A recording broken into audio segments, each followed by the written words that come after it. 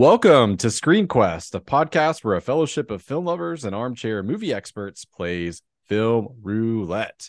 I'm one of your hosts, Chris Waterman, joined by May Finch.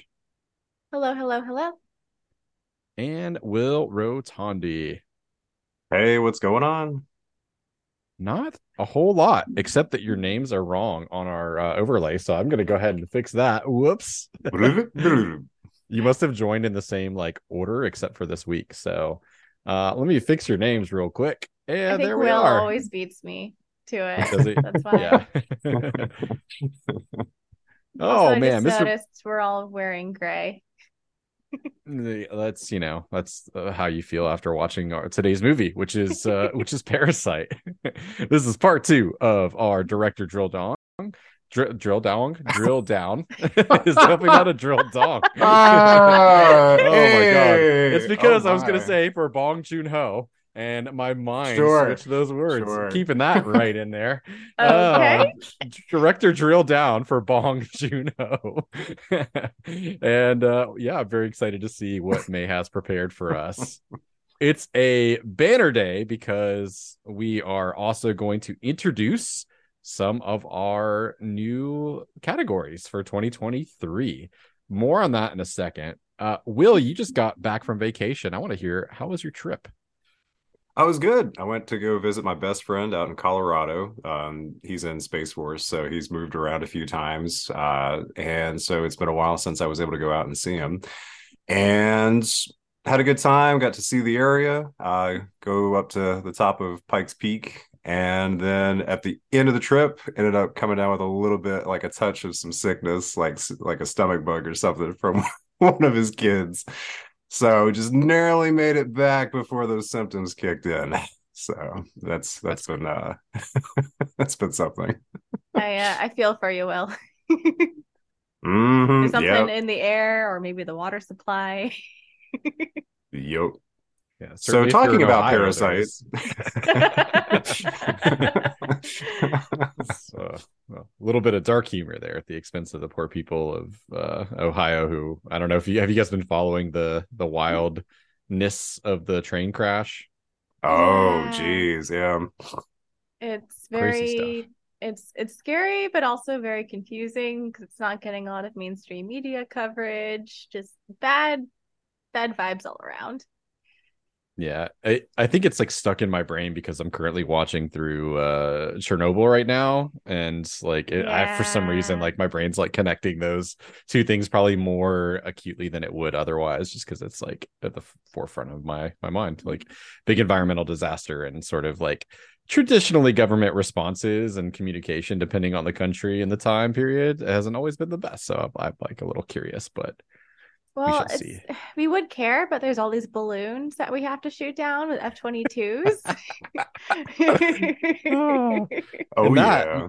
My fellow podcast members and our extended party members, I should say, that's your little recap of current events here for 2023 from the Screen Quest hosts. Well, I'm glad you had a good trip, Will. I'm sorry about the illness. That's not fun. At least it sounds got home before you were having to deal with travel and that, which is not a fun combination. So cool. Yep. Well, who is ready to hear about our new cards for 2023? I should say more categories. We'll reveal the artwork to you, the listeners and viewers today, and tell you about the prompts. We will be keeping the nominations a secret because, I think that's part of the surprise is what makes this enjoyable, hopefully, for all of you that watch and listen. So without further ado, here is our new set of categories. So I should say we are keeping all of our original nominations and categories intact.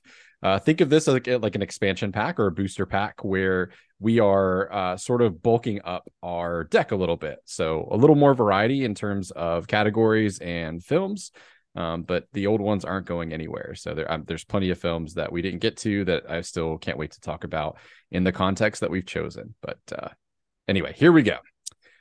First, we have Origin Story, where we'll be talking about a highly influential film that launched a genre, movement, narrative structure, or some other sort of facet or category. Past the Tissues is our next one. That's where we'll be watching a good old-fashioned tearjerker and hopefully offering some consolation to each other afterwards. Next up, we have Wink Wink, Nudge Nudge, where we'll be watching a film that's self-aware and grapples with social issues via satire, parody, or a breaking of the fourth wall.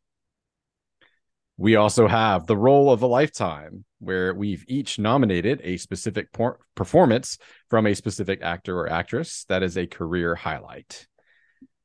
Stranger Than Fiction is a category where we'll be watching a documentary and discussing it.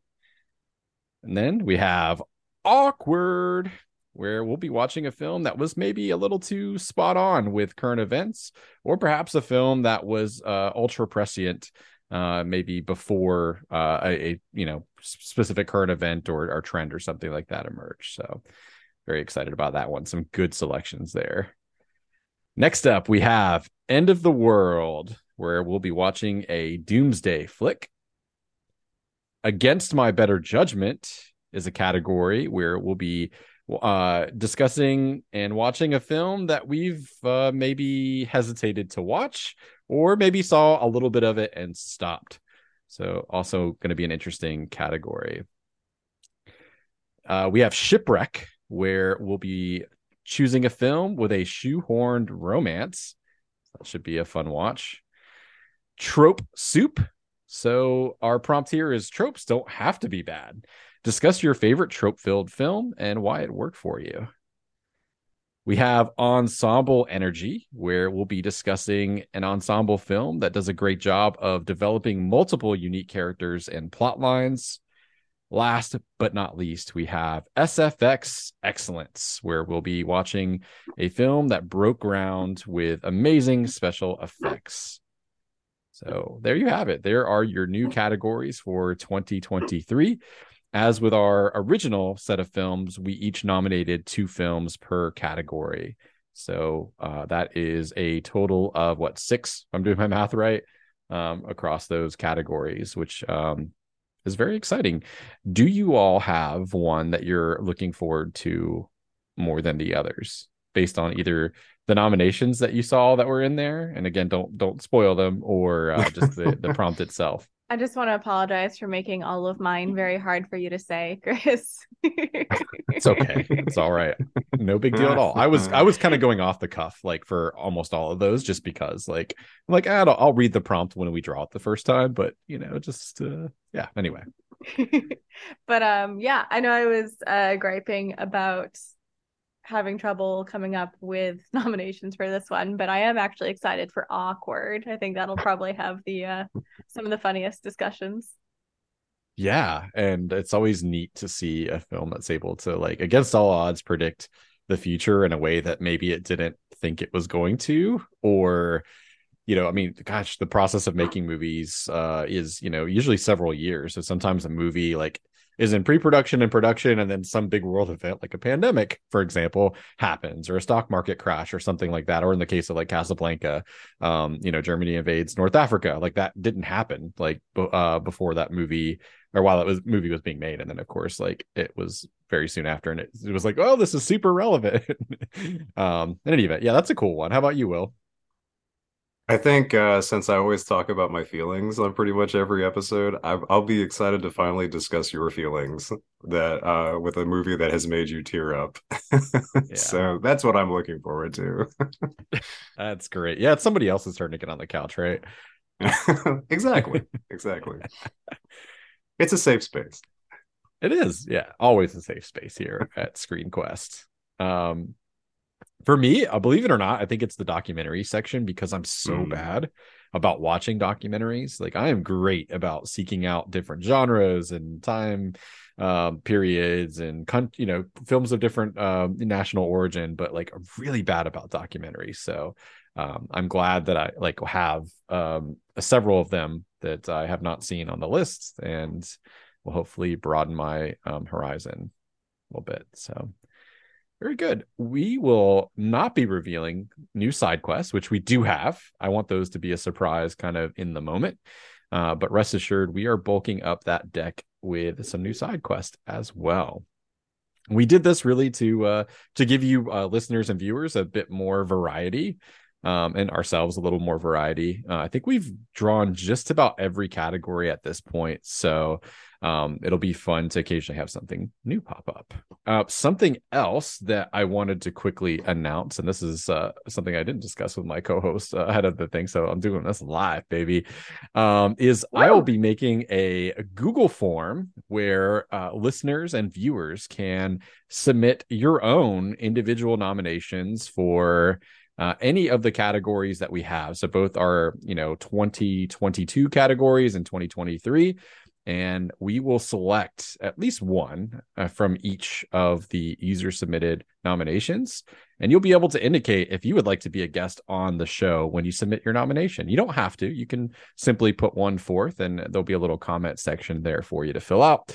But this will be a way for us to engage with all of you, as well as maybe get some new perspectives on the show, which I think is quite exciting. So there we go. My hosts are nodding. I know we've talked about this before, but I failed to mention that I was going to discuss it on the podcast, but I thought it was a good time as well. I am Awesome. mostly excited. I do think some of my friends that see this will make me suffer, but you know what? That's okay. You did great over the Halloween season. We watched some movies there, man. Woo. And you did really well. So I have no doubt that some of my friends may also make me suffer for like different, reasons, but that's okay. Very, very, very good. Well, let me transition here. As you can see, if you're a watcher versus a listener, I have gotten to the overlay that I made back way when we started this podcast, but I've failed to use, where it's our head's a little bit bigger, no game board. So I'm going to switch over to the game board now, and I'm saying this out loud so that I can hopefully like trick my brain into getting into the habit of doing it. So let's go over to the game board and let's draw us a side quest, shall we? Okie doke.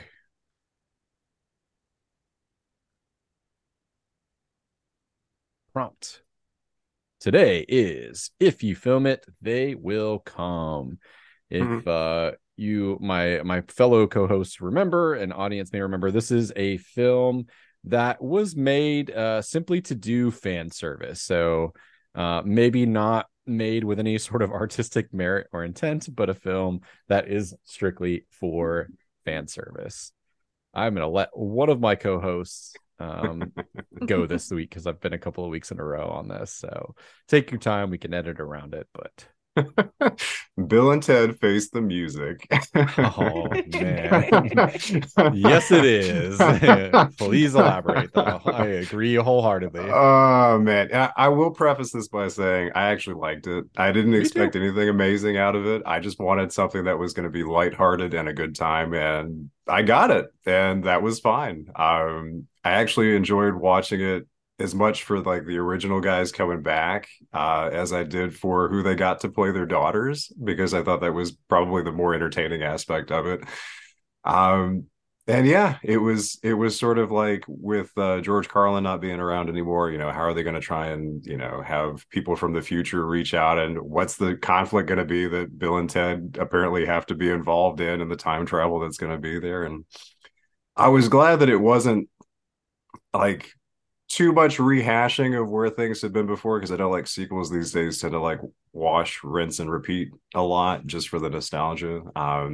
But it felt grounded enough and in the same universe enough, and kind of checkmarked all the Easter eggs or the the callbacks enough that I thought that I was like, okay, this is this is silly and it's not amazing, but it was fun. It was what I was looking for. How about for you guys? Did Chris, you mentioned you had seen it? Yes, I agree with you. Like you're selecting this film for the category, but I also agree with you that I really enjoyed it. It's not the best of the. I think it's maybe like the second best of, like the original is like really impossible to top for what it was, but I think timing is everything. This movie came out like right smack in the middle of like lockdown, Hmm. and it was a VOD. Like it was supposed to be like a theatrical release, which I think maybe later it did, but it was like a shot in the arm that I desperately needed. Where I was like, I'm gonna come into this with like the most open of hearts, and Hmm. minds, and just like let it wash over me. And Marianne and I did like a little mini marathon of like the first two films the day before it came out, and then watched it, and it was everything it needed to be and should be. Didn't take itself too seriously, did not reinvent the wheel, gave you all the Bill and Ted shenanigans that you could possibly want. I agree with you. The daughters were fantastic addition to um the cast. They felt like they were like the offspring of these characters, but had their own unique identities at the same time.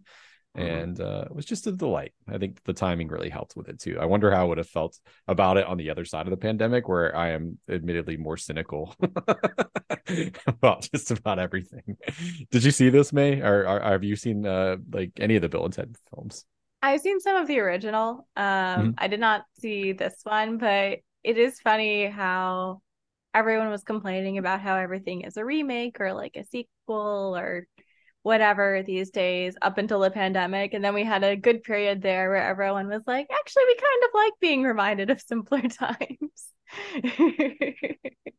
Yes. And Hmm. I feel like that is starting to die off a little bit, maybe. I don't know. Maybe if the balloons are aliens, then we will want more remakes pre-alien invasion. Who knows? The next Agreed. Independence Day movie can come out.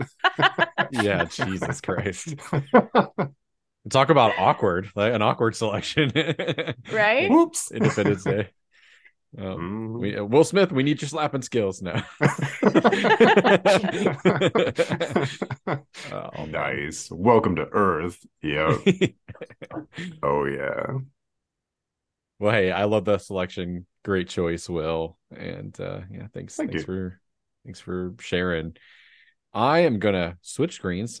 I'm sure this is annoying to the listeners, but I'm doing it again to like just drive it home to our other view, and I'm gonna turn it over to May Finch, who's gonna guide us through our discussion of Parasite, which, as I said, is part two of our director drill down, not drill dong.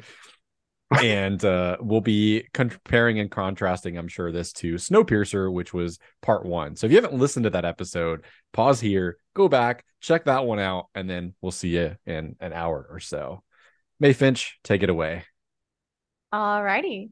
So you should go back and listen to the previous podcast. But if you don't, just a quick recap on Bong Joon-ho and who he is. He's a South Korean Academy Award winning filmmaker. He directed today's film Parasite, but he's also known for Snowpiercer, Okja, The Host, Memories of Murder, and a few other films. As far as Parasite goes, I feel like we're a few years out now. We're going to be spoiling it anyway. But I do highly recommend watching it before you listen to this podcast because we'll talk about this, but I personally feel like it has one of the best twists in a movie ever. So yeah, please go see this before we spoil it for you. But if you've already seen it, then here's just a quick recap. Parasite starts with a poor family named the Kims who live in a basement apartment and have been unable to find consistent or well-paid work. An old friend of Kim Ki-woo's visits the family and gifts them a large rock called a scholar stone. He also offers to help Ki-woo get a tutoring job with a wealthy family known as the Parks, as long as Ki-woo can forge a college diploma. Ki-woo agrees to the con and lands the job with the Parks, tutoring their daughter, who he quickly develops a crush on. Ki-woo uses his tutoring position to do further cons with the Parks, convincing them to hire his sister, Ki-jung, as the other Park child's art teacher, Mr. Kim as the Park's driver, and Mrs. Kim as their new housekeeper. Of course, to do this, they had to get rid of Moon Gwang, the Park's original housekeeper, and she returns to the house all frantic because her husband has actually been secretly living in a bunker in the basement of the house.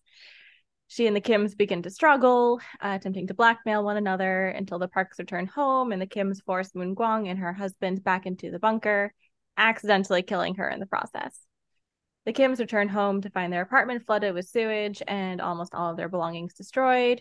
Kiwoo just recovers the Scholar Stone, of all things, and the family spends the night in a public shelter. The next day, they have to return to the Park's house to pull off a birthday party for the youngest Park, where all hell breaks loose because Moonguang's husband breaks out of the bunker, smashes Kiwoo's skull in with the Scholar Stone, stabs Ki-dong to death, and Mrs. Kim kills the man from the bunker before he can do any more damage. But Mr. Kim then turns on Mr. Park and stabs him to death as well. The movie ends with Kiwoo slowly recovering from his head wound, looking at the Park's former house and realizing his father is now the one hiding in the basement. So yeah, a lot happens. And I want to know what your overall impressions were. I think this was a rewatch for both of you, right? Or was it the first time? Rewatch for First me. time for me. Yeah, rewatch for Chris. Okay. Well, Will, what were your impressions? Man, that twist. Because I knew that it was supposed to build up to something, and so I was just sitting there kind of thinking like, okay, are they going to just get caught, or like what's going to happen? And then yeah, when you find out that there's the other guy who's living in the basement, and then just how that all just escalates so quickly by the end, I was amazing. I mean, I was enjoying the film up till that point, but then that happened, and I was like, oh shit, it's gonna get real quick. So yeah, it was great. I loved it. Oh man, I've seen this film several times, and I think like every time that's been a subsequent watch for me, I just marvel at how perfectly crafted everything is. Like the pacing, there's a lot of symbolism, and just again, like with the Snowpiercer, a lot of great use of space. I mean, like the house in particular is almost like a character unto itself. But also using space to kind of convey those class differences. I can't take credit for this, but I saw a tweet where somebody had pointed out that you can almost draw like a perfect like vertical line down the middle in many of the shots that like show some sort of divider, like using like a wall or something, kind of separating the two classes, so the two families. And I thought that was just brilliant. I mean, obviously, like you can see the difference in sort of like where they live and sort of elevation and things like that, and obviously that plays a part with the storm later on. But yeah, I marvel at this movie. It's one of those ones that I think I could probably watch once a year for the rest of my life and always enjoy it and just get something new out of it. So I've seen what you're referencing, and I think it's from a Thomas Flight video. He has a lot of good videos on Parasite and its editing and cinematography. If you want more info on that, highly recommend. I'll certainly reference. Yeah, I'll make sure to give credit. I just like didn't want to say the wrong person, but Yeah, the I think edit, I'll I promise think I'll. it's Thomas Flight, and even if it isn't, I would highly recommend his videos because he's obsessed with Parasite and does a deep dive on a lot of interesting things about it. Um, but yeah, I I think for me on the rewatch, I was really caught up in the suspense the first time because similar to you, Will, I didn't know it was coming, but I knew something was coming and that it was going to be really bad. And as we know, Bong Joon-ho likes to keep you waiting, waiting, waiting, and then there's this kind of sudden explosion of violence, which is what we got, right? This time, since I knew when that was coming, I was more focused on just kind of like noticing the skill in the acting and also just kind of the overall ridiculousness of this because you realize the con isn't that smart. Like they're pretty good forgers, right? And like there's some clever aspects to it, but it mostly just relies on the parks not being all that bright to function. Yes. So I don't know, I got a more comedic aspect out of it from the rewatch, which was interesting. But I would like to talk about these two different families, I guess, to start with. What do you guys think of the Kims? Start with. I think like the introduction to them is really smart because I mean there's some expositional dialogue, but just the state of like their living space right away sort of kind of clues you into I mean their social class, but also maybe their like mental state largely. Like They seem to be rather defeated, in the beginning, like yet also like looking for like the next thing. I think they're fucking hilarious, like in terms of like personality. I mean, there's just so many great moments. Like, leave the windows open, we'll get free fumigation, like stuff like that. It's amazing. But I like the resourcefulness. Like, I truly do like how resourceful they are, and I think they're an interesting family in a lot of ways. So, trying to think if there's anything else of note. I think they are or like, yeah, the comedic relief of like the movie for sure. Somehow I've never been able to bring myself to really like root against them or feel too bad about what they're doing. Like, I think every rewatch, I kind of root for them a little bit more and more. Where I'm like, especially, well, I'm sure we'll talk about the Park family, but like given sort of their attitudes towards like people of classes below them. Yeah, I also would have a hard time rooting against them, especially because you see like a different side to them when they are fighting against the couple in the bunker. Um, but it's like you see that Mrs. Kim is a very, very protective mother, for instance. Like, she has no problem charging at a guy with a knife when her daughter's, on the line. And I don't know, it brings out a nasty side of them, but also like kind of heartwarming side, interestingly enough. So I would agree. It's hard to root against the Kims, even though they're being all sneaky, taking advantage. I probably have to go along the same lines as Chris about the resourcefulness. Like, it reminded me a little bit of what it was like working like low end jobs, living in a studio apartment when I first started out. And that was even after having the privilege of being able to go to college, and that was during like the last recession. So in some respects, it was like, yeah, I understand having to watch what you do and being mindful of that. But I mean, this is, so much more dire for them, and they're so close knit about it. And I think the resourcefulness and also the fact that they do care about each other so much that they all always work together. And with a little bit of Photoshop, you can find your way into that dream job if you just try hard enough. But no, I do. I really like how they always stick together. I think that for me was probably the biggest part about it. Because when we talk about the Park family, just sort of how that isn't always the case. I thought it was very telling that for the Kims to be so reliant on each other, but also for the most part seem to be very good natured about it. Yeah, that seems to be kind of the main difference in the family dynamics, besides just, wealth. Mm. But I feel like there's kind of a dark side to it too, because they also have almost no personal space and very little personal identity, or any money one of them makes is family money, right? So they have very few opportunities to kind of individually differentiate themselves, and that's unfortunately just another thing that comes with that sort of poverty. Yeah, And it's kind of also the tragic. absolute worst bathroom I have ever seen. Right behind Right. you. Yeah. I will never complain about like a public restroom again. Yeah, it's kind of tragic too how who's the son? What's his name? Kevin is like his Kiwoo. like, yeah, Kiwu. I was gonna say Kevin's all I can think of is like his like pseudonym or whatever, but Yeah, his um alias. his alias, yeah.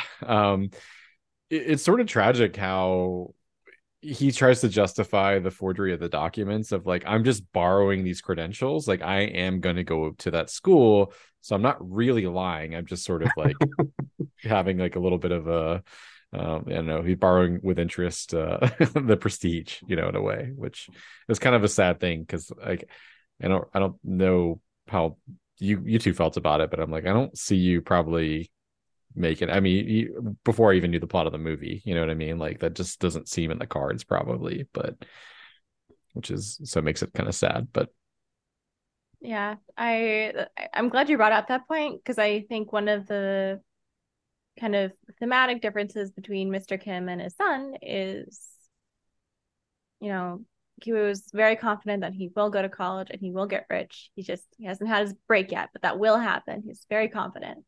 And Mr. Kim has kind of resigned himself to a life without plans. He has that kind of monologue after the flood where he seems very defeated.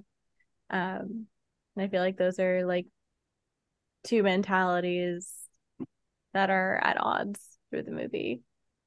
It's implied too that he's tried and failed several times at ventures, right? So maybe Mhm. it's just like time has beaten him down a bit more, and kind Yeah. of a preview of where maybe, the next generation may end up after another 20 years of heartbreak and things. So yeah, I don't know. I find them to be tragic as well, I guess. This was a very long-winded way of saying that, but yeah. Oh, for sure. And I think there's a very different kind of tragedy to the parks, and I'm curious to hear your thoughts on them. Will, I'm going to pick on you first. Go for it. How do you feel about the parks? Oh, just in terms of, I apologize. Yeah, you were talking about like a different part of tragedy, and it was like a I thought you were saying like bring okay. your best, like give me your best shot. Like you're like go for it.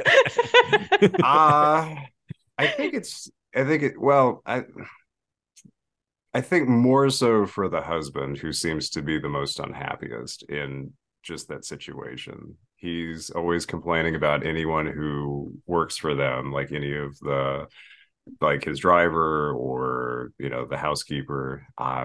He doesn't really seem to love his wife, because that's sort of like always like the was it the phrase, the question that is asked of him is, but you still love her, right, kind of a thing. I feel like that was the question that was asked. And so that, to me, he just always seems so unhappy and distanced. But I suppose the same thing too for Mrs. Park. She doesn't spend very much time doing really anything that you see. I mean, except for when she gears everything up for like her son's birthday party at the very end of the film. It seems like she's just sort of going about some kind of routine, but you never really see much happening. So I don't know. And maybe out of all of this rambling, maybe the person who's the worst off is their son, who thought he saw a ghost in the house and then thinks he saw the same ghost come up at his birthday party, and murder somebody, who has like just who goes in what probably ends up in a coma again. I don't know. Like I think of all of them, I feel the worst for him. That kid had like the most traumatizing childhood living in that house. And that's Really where I'm good gonna point. I think I'm gonna just end on that. That is the high note of my answer, but also the lowest part for that character. Right? Like, Yeah, I'm not trying to get God. scared by a ghost while I'm eating cake on the floor. You know what I mean? Mm-mm. It's such a good detail, I think, too, for Bong Joon-ho to put in the movie, because I feel like we all have memories of being children and sneaking into the kitchen for food late at night. Like that feels like a pretty universal childhood experience. And it's like, okay, well, what if the thing that you were scared of being in the closet was actually It's such a great there? shot too, where it, Oh yes. love it. So yeah, I love that detail. As horrible as it is for that kid. What about you, Chris? What do you think of the parks? Um, I mean, a husband's a real piece of shit, isn't he? Like everything's so transactional with him, like everything, and he always constantly talks about the line. The smell crosses the line, like, oh, I like him because he doesn't cross the line, but that smell crosses the line. Like, I don't know, he's such a fucking asshole, and like yeah, he doesn't seem to love his wife. He can't even vocalize it or verbalize it, I should say, when it's brought up, as Will kind of already pointed out. She seems to kind of be more of a trophy wife than anything, which makes her story all the more sad. I mean, I think like the first time we meet her, she's just sort of sprawled out on a table. I don't know if the implication there is like she's maybe like a little bit groggy on medication or like just bored, like whatever it is. Clearly not very happy or engaged with like day-to-day life. Again, Will, I think as you already said, um yeah, the most alive you see her is when she's planning the party. I mean, she's so animated in a way that I don't think, like, she seems a bit more in her element. Like it's like her chance to maybe engage with some of her peers and have some fun. But The daughter, again, I'm sorry, I'm not going to pull up my character list here in a second, but sh- uh uh, she's sort of like, as much as she's like the gateway for the family to get in there, like I don't feel like a lot that happens there other than me like occasionally going like, oh, that's kind of weird, you're gonna wait till she gets to like it's like very groomery like with the first tutor, and then like Kevin and like Kevin yeah, was but like, "Oh, that sounds like a great idea." yeah, it just comes right in and steals the plan. But she's sweet, and yeah, it's about, I don't really have much else to add. And then if I completely echo your sentiment, the poor little child, um who's unfortunately like whose tragedy and trauma makes for some really great jokes like with the artwork. Like this is the schizophrenic zone in the bottom right hand corner of the painting. Was yeah, I feel bad that I laughed, but it's kind of funny. But yeah, that poor little guy's seen some shit twice. And it is rather sad. But yeah, I don't know. That's I guess a long-winded way of me saying like I feel sorry for three-quarters of them, and then the other one I hate his guts. So Mhm. Yeah, I feel like they all seem very estranged from one another in different ways. Like yeah. it's really sad that Mrs. Park needs a completely unqualified stranger to like point out through her kid's artwork that the kid has some issues when like she could just look at him and pay him more attention and see that. Um, I also feel like Mrs. Kim um, really kind of embodies the just constant anxiety of like the upper class. She seems like she's constantly worried about any little thing that could be like bad for her kids and bad for the household or bad for her husband. And it seems like her gullibleness is just driven by fear largely. And I think that's something that you'll see today, like across cultures for, stay at home moms that are of that social class generally. And yeah, it's like not great in general for a healthy family dynamic, but it also leads to that person being kind of miserable. So I was glad that characterization existed. How would you rate the con overall? Chris? Um, uh, this is something you gotta kind of suspend some disbelief. They do their best to set it up, um, that she's a little bit on the dafter side, and thus maybe like wouldn't look past like the superficial credentials. Um, I think none of it really matters once it gets going, because like it quickly becomes like a thing of distant memory once they're all there. I think like well, for me specifically, like I was like, well, I just want to see how this plays out. Like as much as I have to suspend disbelief, and I'm aware that I have to suspend disbelief, like just it, getting these two families together and seeing like what's going to happen is worth the price of suspending your disbelief. I think it's rather smart, I guess, like in a cinema way. I think it, like under any kind of scrutiny, it's kind of falls apart a little bit. Like it's pretty absurd. It hinges on a lot of chance, like the panties in the car, for example, to get the driver fired. But it's fun. Like I mean, I'll give it that. It's a lot of fun, and it makes for a lot of memorable scenes. So Yeah, I'd have to say the same, truthfully. And it is sort of like watching Snowpiercer, where you have to have a certain degree of suspending disbelief for the sake of the plot, which is okay because so much of it is very much cinematic, or there's the symbolism behind it. So that sort of carries or doesn't even carry necessarily, but sort of makes up for the fact that you don't have to really feel like it's completely real. It's grounded in a real idea, and you can relate to it, but at the same time you can go along with the story for the sake of how it's going to turn out. And also because it feels like a train wreck.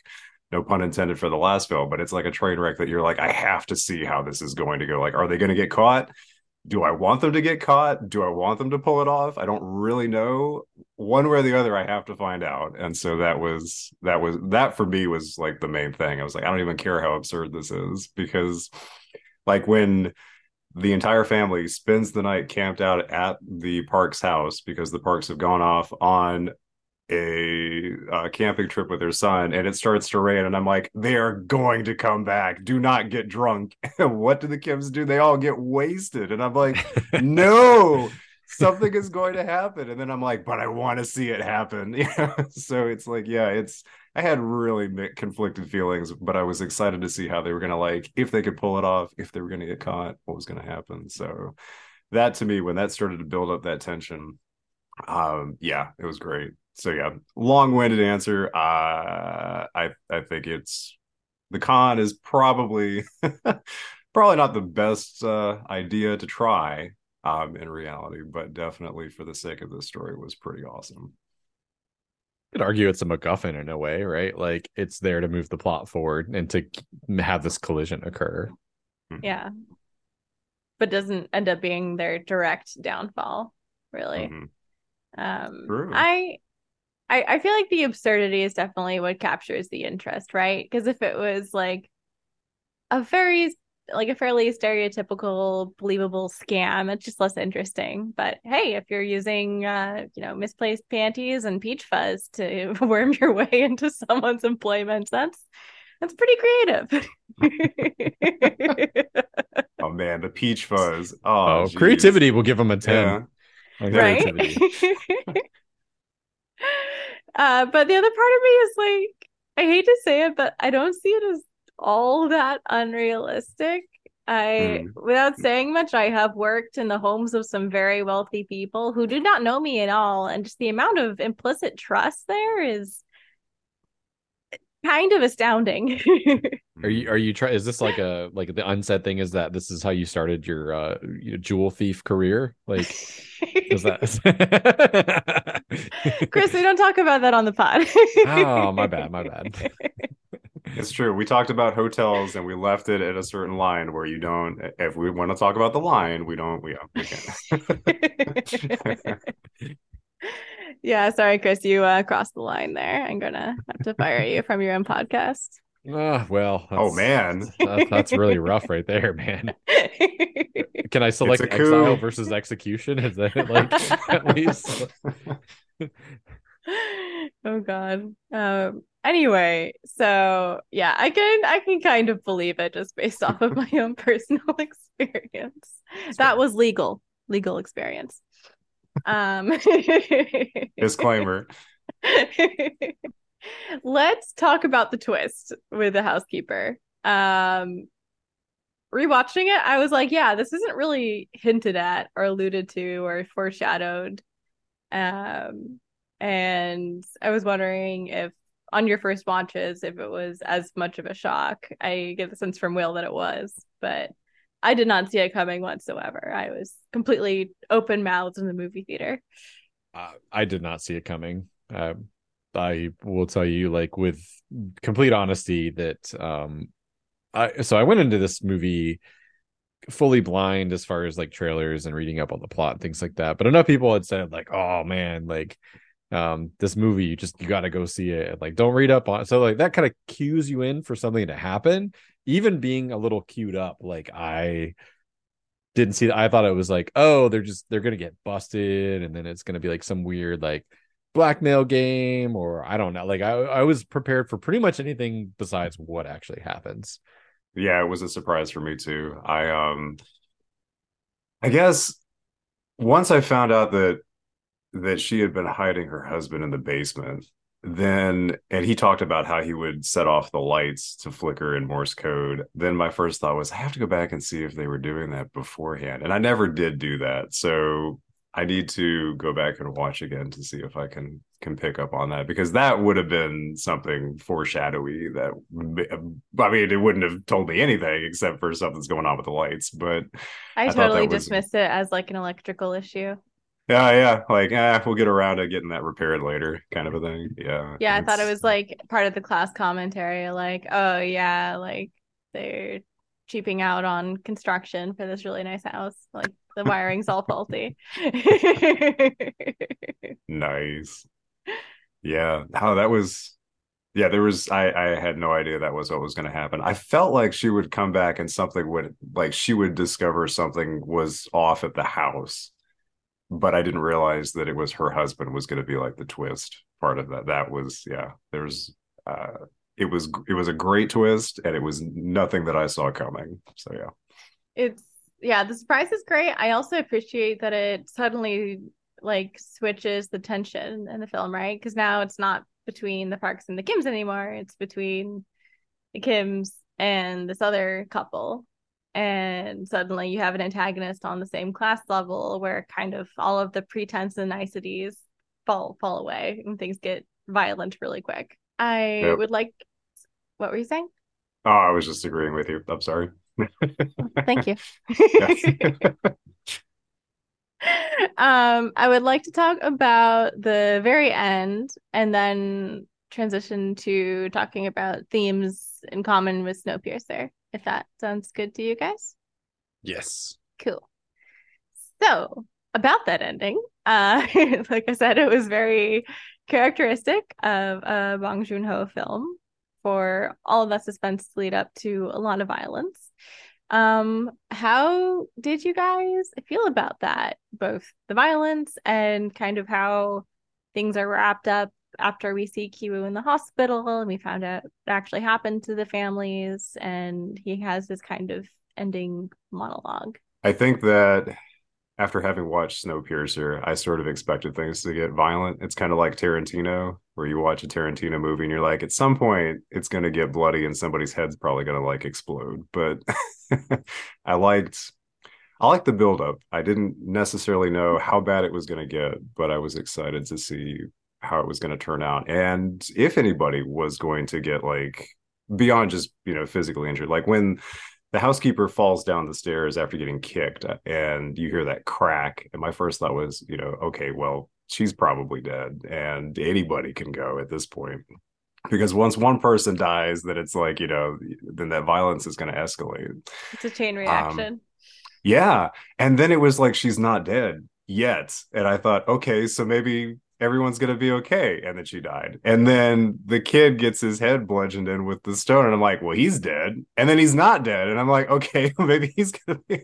So it's like you don't really know how it's going to turn out because characters that you think are going to get killed don't get killed. And they do get killed. And then, so yeah, I think in some respects, that sort of back and forth where you're not really sure how it's going to turn out. Was different in it itself, like from anything else that I've seen, like in terms of like American cinema, where it's like if somebody gets shot and goes down, they're probably dead. But I think at the very end, the monologue at the end, I think, was what was sort of like it was touching, but it was also very sad because you think at first, okay, did this really happen? And then it pulls back and you see that this is just what you think, that maybe that it has happened. You're not really sure. It's a little ambiguous, but the feeling is that it isn't. It's that it's what the son wants to do one day to help his father come out from in the basement where he's secluded himself. And you think, maybe, but at the same time, it kind of goes back to that whole um uh the comment that his father had about never making plans, and how the son does try to make plans, and how he sort of he expects that one day he'll be able to do certain things, and whether it's the school comment about forging papers, or it's about one day he'll get this high paying job and buy the house and his dad can come out of the basement, and it's bittersweet. You're not really sure how it's going to turn out. It's interesting. It's fascinating that he figures out that his dad is in the basement. That's one of those other plot points where you're like, for the sake of the story, I'll buy it, but it seems so incredible to have happened. And yet, yeah, just that bittersweet feeling at the very end about not really knowing how it's going to turn out. Yeah, bittersweet is a very good word for it. All right, Chris, you said something about crushing our feelings about the ending. Oh, no, I just didn't want to taint Will's perspective since he hadn't seen it. That's all. No, I like so I've gone back and forth a couple times, and I think where I landed on the ending of this is like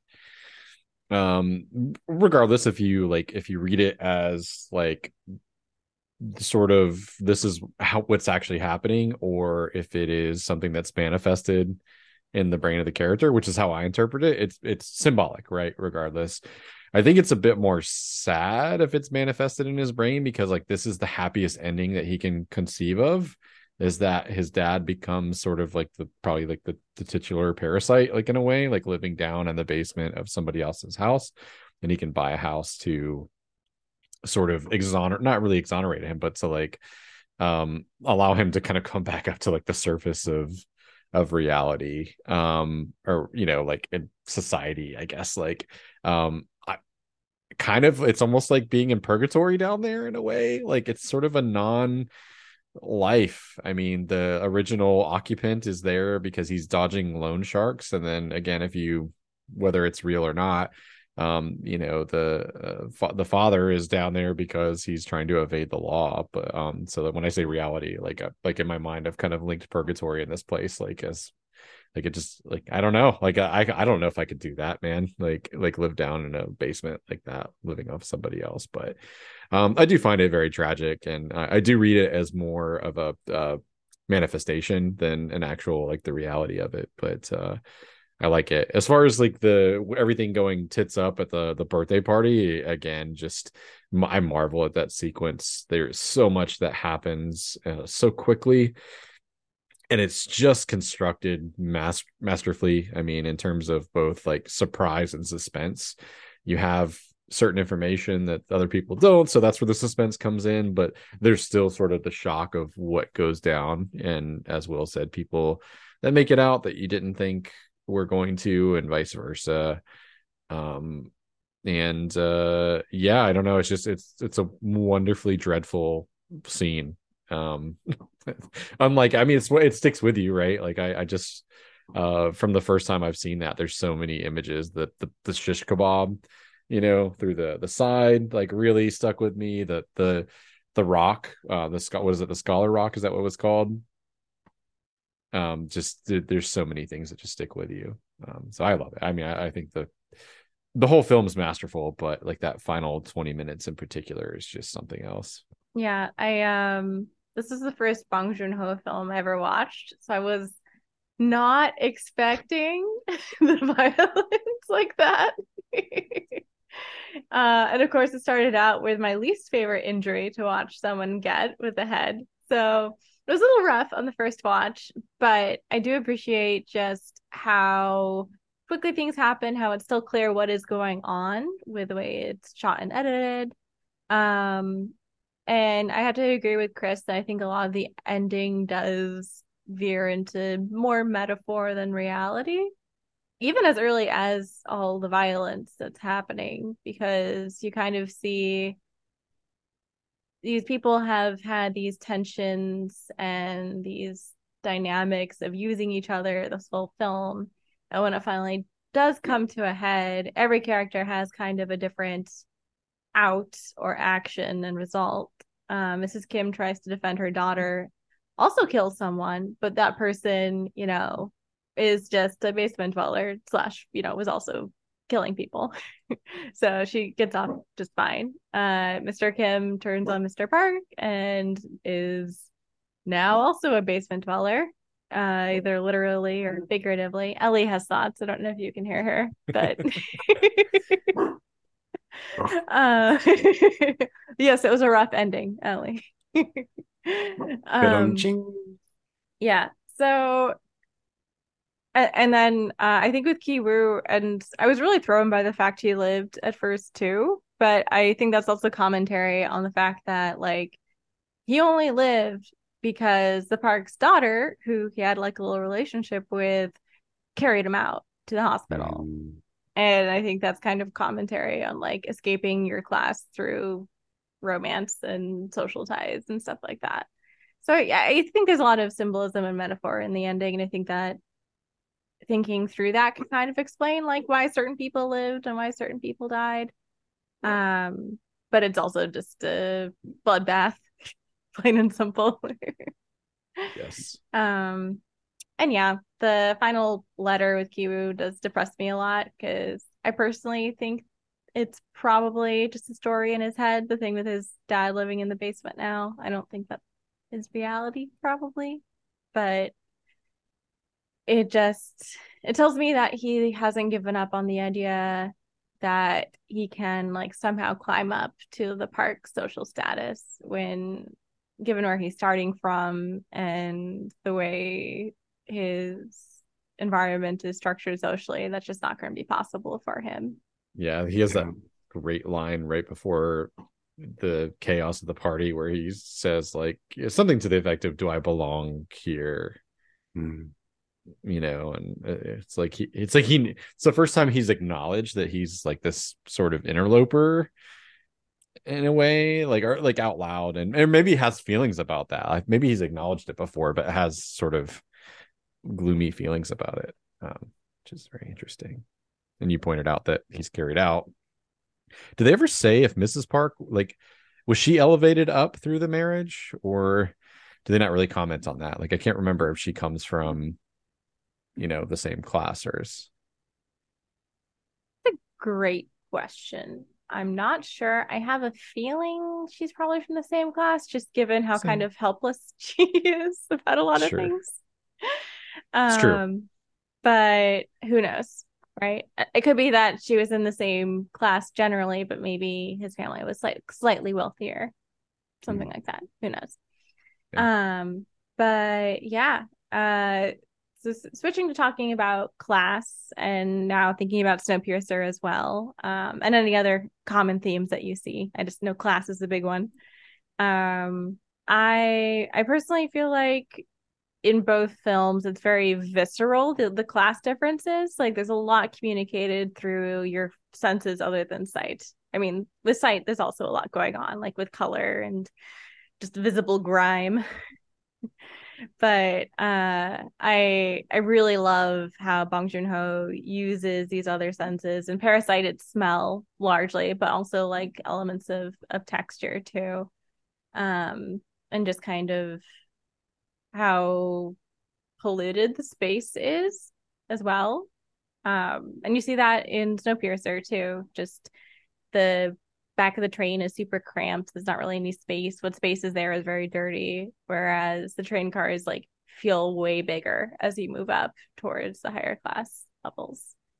So the class difference is something you can very like physically embody and feel. And go back to the cinematography, which we talked about in Snowpiercer. It's similar kind of trick, but like I think it's a bit more clever in the train setting.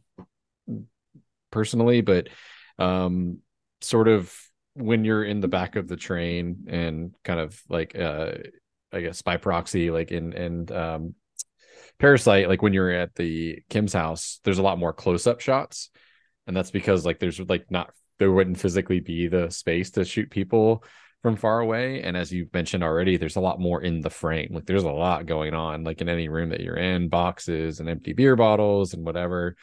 Whereas like, in the train, there's like the size is sort of conveyed through the emptiness, and similarly like in the Park's house, you see that as well. So I do like that. And you have a lot more distant shots, right? And again, it's because there is more space to move around. I like the idea, like I already kind of touched on it, of like the interloper, right? Where from the perspective of the wealthy, like there can be a transgression, right? And it doesn't have to necessarily be something so like overt as begging for money or something like that. It's just the way that somebody smells can be a transgression.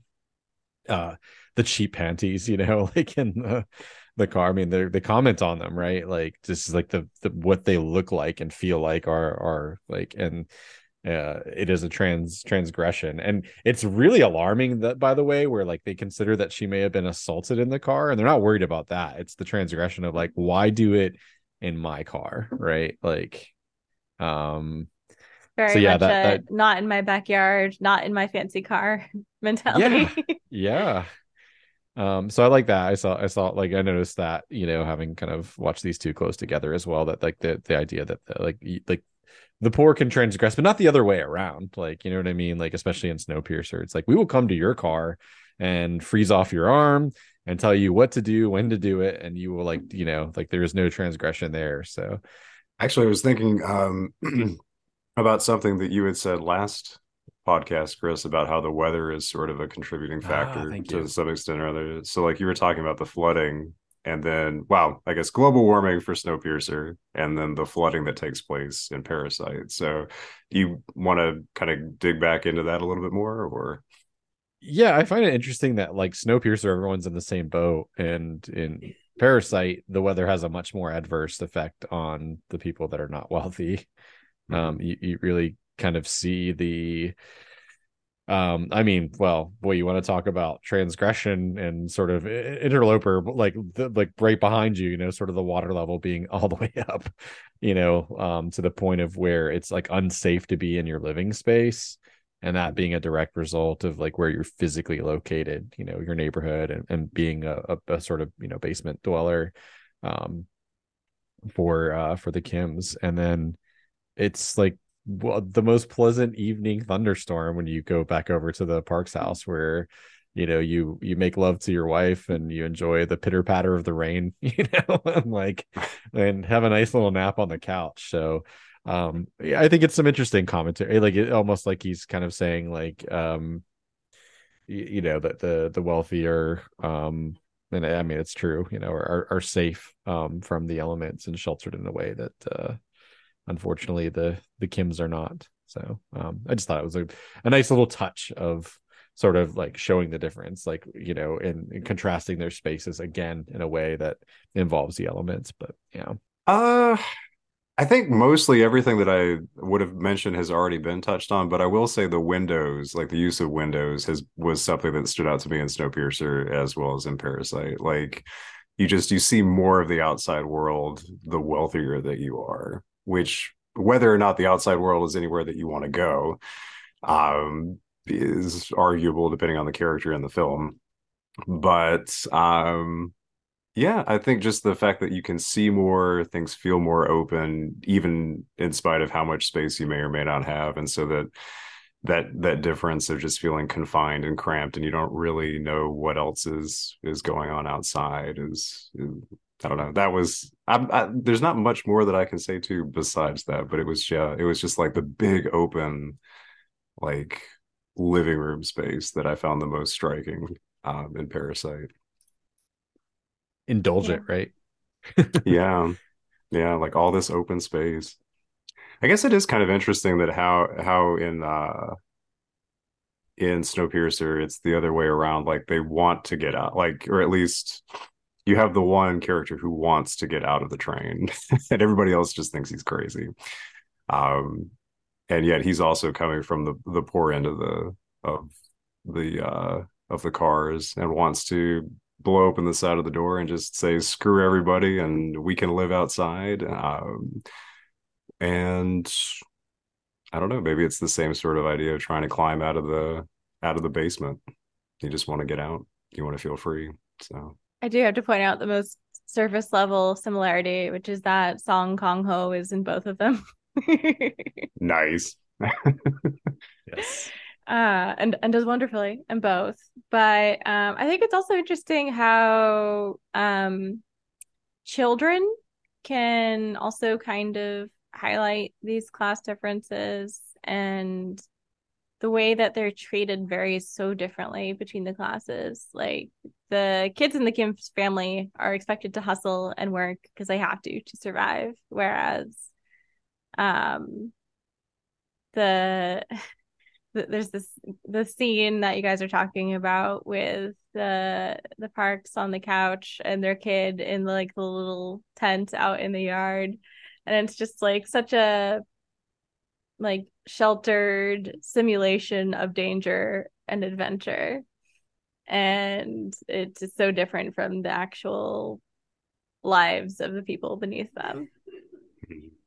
And I feel like Snowpiercer is kind of similar when you see like the kids up in the front, like school car, and they're taught about like, oh, how great, Mr. Wilford is, and given this like very cushy, comforting history of the train Yeah. and all the toys they could want, whereas the other kids are literally working the engines. Yeah, kids are important. They say Yeah. a lot. To some people, and if they're the right class, actually, they have a use You're gonna for say both they're people. It's important Snowpiercer. in different Yeah, ways. yeah. Anyway, And we'll just uh, leave it at that. No, yeah, yeah. If you had a friend come to you and say, "Hey, I want to see a film directed by Bong Joon-ho," what would you recommend? Would you can only recommend one film? Would you say Parasite or Snowpiercer, and why? Easy for me. I Parasite 100%. yeah. Yeah. With the caveat of don't look anything up, just trust me. Mhm. I watched this in a watch party again over the pandemic with a bunch of friends who typically don't watch like films with subtitles and are not into like what you would categorize as like the more like artsy independent things, and universally like loved, not liked. It just resonates with people, I think, because you have all the surface level enjoyment, going on, like I mean, all the scam and the crazy ending and all that stuff, but I think it's also very easy to connect with its themes as well, regardless of what side of, maybe people connect from from the park side. There are people that grow up like that in the world, but yeah, that's the one I would recommend, right? I just think it's something about it just resonates. Yeah. I bet you will. I see you I nodding. agree. Yeah, I agree. At first, I was like, I was gonna say Parasite too, and then I like second guessed myself. I was like, well, maybe there's like a caveat. Like, maybe if somebody wants like weird dystopian like sci-fi, then go with Snowpiercer instead of like the con job. But no, I think overall stylistically, um, I think that Parasite is definitely the superior film. I think it's very beautiful and bittersweet and dark and relevant in a lot of ways. So absolutely.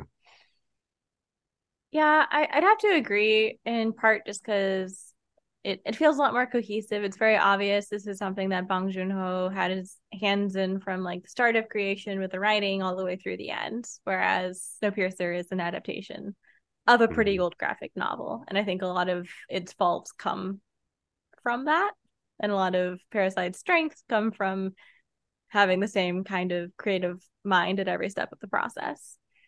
Um, so yeah, I'd also say Parasite. But if I had the opportunity to recommend two films, I would also say Snowpiercer. So there's that. Do you guys have any other thoughts on Bong Joon-ho? That's all I had prepared. No, I think you made a great double feature here, so thank you. I Thank you agree. for the opportunity. I think it's not really about the director. It's just about an item that has come up on this podcast. I would like to say that if you ever wanted to turn our podcast into a drinking game, I would say for this episode, every time Chris inadvertently talks about dong, I think you should take a shot. So that's all I'm gonna leave it at that. Oh boy, I'm gonna wrap it up from director there. drilled on. What I need you to do is like we're gonna fight club it. Like take that card, like the artwork from the card, and I want you to Mhm. like alter it to have a dong in it, and we'll blip it in for like a single frame when I say that for a little subliminal messaging. I don't know if you've seen You Fight got it. Club before, See, the Nate, thing but is, I really want to see you continue to slip up on that for every single podcast we have in this category. yeah, Yep. it'll happen. My tongue gets twisted way more than I'd care to admit. So yeah. We're just gonna have to set it up for you, man. Just so we'll do little subtle hints here and there. Well, do you guys want to do some trivia? Some Parasite trivia? Part Yes, two. Let's please. do it. All right. So I believe Chris was the victor of our Snowpiercer trivia. So Ease. Will, this is your chance for a comeback. All I care about is getting on the board. All Just right. one point. Same as last time, we have 5 questions. Any number questions, just get as close to the number as you can, higher or lower, doesn't matter. There's a couple true or false, and anything else, just closest answer wins. As judged by me, your totally impartial judge. Question one. And I'm so sorry, Will. I didn't like pick this for Chris, but I do think Chris will have an advantage on this one. Oh, damn. All right. There are a few nods to Hitchcock in Parasite. Oh, man. Can you name one of them? This is at the top of all the trivia lists for this film. Yeah. I'm sorry. I should have done my homework before this. I didn't understand the assignment. So can I qualify your question slightly? Yes. Is this like an aspect of Hitchcock, or is this a film of Hitchcock? Are we? I would say general like aspects of Hitchcock, and there was also one much more direct kind of nod to Hitchcock. Gotcha. Yeah. Am I Feel going free to first? Sorry. I was gonna say, yeah, you wait. Whoever talks first, honestly. I'm still pondering, honestly, like because I don't know how specific like this is gonna get, so that's where I'm like, Feel free to guess. I was gonna say, I'm just gonna throw it out there that what I would think of with Hitchcock with this would be something like Rear Window. Apparently, I can't say the word rear very clearly either. But it had, I don't know, something about watching other people and the windows and all that. That's, I don't know, that would connect for me more. All right, so that's Will's answer. What about you, Chris? I mean, so maybe this is getting like too cerebral or specific. I'm sure with it is.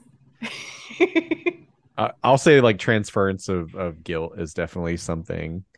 You have that like with the basement dwellers and sort of the parks, and transference of guilt is something that features very heavily in Hitchcock's film. So I will need you to explain that one a bit further. So like of what guilt to who? So I would say like the transgression, or like the interlopers sort of going like, oh, like you're actually like the interlopers, and then going like, no, you're the interlopers. I mean, it actually happens a couple different times, and depending on where you're sitting. But no, that's I'll allow it. Okay, so you both got a point. Noise. Yeah. So well, yes, the windows are a big motif. The other general one that I caught and was suggested in the trivia that I saw are just the stairs as a motif as well. Some very important conversations happen going up and down stairs, and that's lots going on with the stairs. And the one direct kind of Hitchcock insert is there is a collection of like Hitchcock films on a shelf in their home that you can briefly see. Didn't even catch that. That's awesome. But yeah, I'll give you both a point for that. Sweet. Nice. Question 2. True or false? Parasite was originally conceived as a dark musical a la Heathers. I didn't even know Heathers was a musical, so that's news to me. Oh man. I want it to be true. Do I yeah. Well, I've already thrown it out there. I want it to be true. I know it's probably not going to be, but I want it to be true. Is that your answer? That is true then? I'm just going to say yes. I know it's probably wrong, but I don't care. I just want it to be true. Also, as the question asker, I can confirm that Heathers being a dark musical is a factual statement. Cool. I'm trying to think of like the plot of this movie, right? And like where the numbers would be, like we're gonna scam the parks, like the little opening number, like the little dance number with the whole family, and then a little duet with with Kevin and his little unfortunate groomed student. But I'm gonna say false. I don't know. I can't conceive of this, but I also want it to be true, but I'm saying false. I'm with you on this, Will, but it is sadly false. There's no dirge while you're sitting in your basement while your toilet's overflowing and you're smoking a cigarette? Like, man. But I came up with this because apparently it was originally supposed to be a play. That I could see. Nice. Yeah. And then he was like, nah, this needs to be a movie. So it became a movie. But it could have been a play at one point. All right. I need somebody out there to get on writing. We're gonna scam the parks as a opening number, please. Please give us some credit. Give Like you this could see man some that each of them credit. steps forward and sings a verse, and then they come back for the chorus together. Oh my God. Yeah. Anyway, Oh yeah, yeah. All right. Moving on from that cursed idea. Chris has 2 points. Will has one. Question number 3. True or false? Inspiration for the film came partly from Bong Joon-ho's own experience as a tutor. True. also gonna say true. That is true. That's a boring one, but that's true. I'll take it. But like, I don't know, it kind of adds to the realism of the film for me to be like, okay, so this is Yeah. a guy that was working with these kinds of people and thought, yeah, this is believable. I mean, it's kind of like what you said too. I mean, some of the Yeah. jobs that you had where it was like, yeah, I could pull one over on these guys. All right. Question number 4. Bong Joon-ho's father was a collector of something that would come to feature heavily in Parasite. What did he collect? If it's not Stones or Hitchcock films, then You have to pick one. oh man, oh, it's hard. Mm. Well, I'm gonna go with Stones. I know it's gonna be out of left, maybe a little out of left field, but I feel like that the Scholar, was it the Scholar Rock, the Scholar Stone? Scholar Stone, yeah. Yeah, I'm I gonna don't, go with that. I don't All want to right, copy Chris. you. I feel like you're probably right. So I'm gonna stall for time and say it's Uh, probably not plum extract. Peaches, mind you, not plums. No, gonna and say, the thing that she's like, oh, you need a little shot of like the plum extract to calm your nerves Oh, down, yeah. you know. Yeah. So instead I am going to say, I don't know, artwork. Artwork. Okay. oh, Will and Chris are tied now because Will was correct on that one. His father Yeah. collected stones. nice. And as again part of the inspiration for the Scholar Stone. All right, this is the last question. You guys are tied, so sudden death, basically. Hell yeah. And this is probably the hardest question too. So Aw. prepare yourselves. At the end of the film, Ki-woo vows to buy the park's old home and free his father. Bong Joon-ho estimates it would realistically take Ki-woo how long to have enough money to buy the home? Based on what kind of salary? Like what His he's been salary at the doing? end of the film. Yeah. Okay. In how many years would it take for him to buy the home? Math questions. I'm gonna say 150 years. Okay. Ooh. He'll be pretty wrinkly by then. Will? I'm not gonna Yep. do the dick move, like the Price is Right move, where you do like, or Jeopardy, where it's like one dollar higher. You could if you want to. Yeah, but I don't want to do Chris dirty like that. So I could also be wrong anyway. I'm gonna go Say with what's in your heart. I'm gonna it's not dong. I will say that, but Tongue is not in your heart. You should see a doctor about that, I think. I know. 250. 250? All right. Yeah. Well, Will, you have come back and defeated Chris because What? the actual answer was 540 years. Nice. I knew it was going to be more than a lifetime for sure. That's how big the wealth Yeah. disparity was. 540 years. Jeez, man. Better scam some more wealthy people, man. That's all I can say. Which I guess just makes the ending all the more sad. Yeah. Yeah.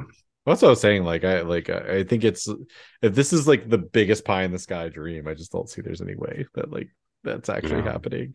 But No. But I'm kind of glad Bong Joon-ho like came out and said that because obviously like the economic situation in South Korea is a bit different from the US. So for US viewers, I think it does contextualize just how rich the parks are compared to. yeah. So thank you both for playing. Congrats, Will. Thanks for Thank hosting. you. Well played, my friend. Good job. Likewise. Thank you. Is it card time, Chris? It's not because Oh, you're right. despite trying to always be honest with you all, we have said before on many occasions we're not perfect. So originally the plan was to proceed to our next episode and have a guest to watch Throne of Blood, which was the card that we drew. However, we had a bit of a snag with scheduling, and Will was able to go on vacation and come back with no interruption to the flow of the show. However, we are in a position where we can have him on that episode. So it'll be a regularly scheduled program, and guests will be watching Throne of Blood. I will insert that clip now. Okay, so what I'm going to do through the magic of editing here is I'm going to draw the card, and I'll keep the footage. And then I won't reveal it until maybe next week's episode, and we can just we'll intersperse that. So and if Will vetoes it, I'm definitely you gotta throw a big tantrum though. Like throw something down, like break a glass, like absolutely fucking not, guys. You guys are not doing that one. So all right, let's see what our film is. And Will, please don't feel bad if you do want to veto the topic and save it for a different time. Again, no one will know because. All right. Ooh. This is probably one that is just by default going to be because it is a was the book better vetoed. So I'm going to go ahead and flip that over. I'm not even going to look to see what it was. You're not going to make somebody as a guest suffer through having to read a book and talk about the movie? Nope. Come on. Nope. I veto your veto. I don't even want to know what it was, though. All right. Our next one is Deja Vu.